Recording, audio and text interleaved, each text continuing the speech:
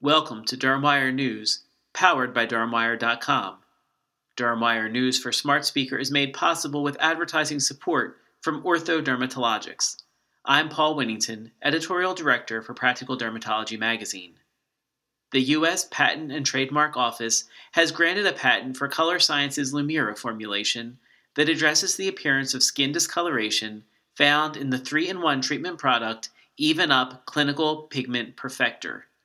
The now patented formulation offers users 3-in-1 skincare benefits of SPF 50 all-mineral protection, immediate color correction, and ingredients that address the pigmentary pathway in the long term.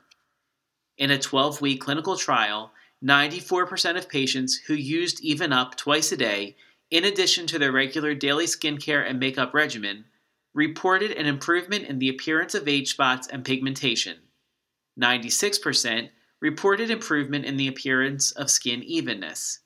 In addition, 15% of participants noticed an improvement in their bare skin marked by a significant reduction in the appearance of pigmentation after 12 weeks.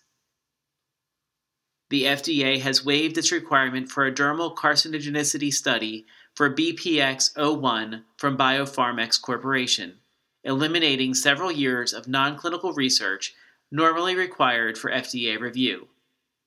BPX-01, a novel topical gel formulation of minocycline for the treatment of inflammatory acne, received the waiver based on results of a 39-week dermal mini-pig toxicity study conducted by Biopharmex and the extensive safety history of minocycline products, including the clinical safety data from the BPX-01 Phase 2 acne studies. The 39-week mini-pig study with BPX-01 found no pre-neoplastic or hyperplastic changes that might be indicative of carcinogenic potential, and the clinical studies were also negative in terms of cutaneous toxicity. Based on these data, FDA agreed that no new useful information was likely to be gained by additional non-clinical animal studies. Biopharmex also has released a post-hoc analysis of Phase 2b data assessing the impact of BPX-01 on the treatment of acne vulgaris in women. It found that female subjects outperformed the overall study population in the investigator global assessment outcomes.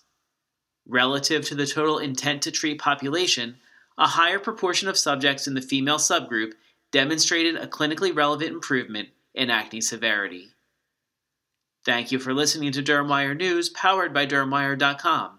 This editorially independent program is supported with advertising from Ortho Dermatologics.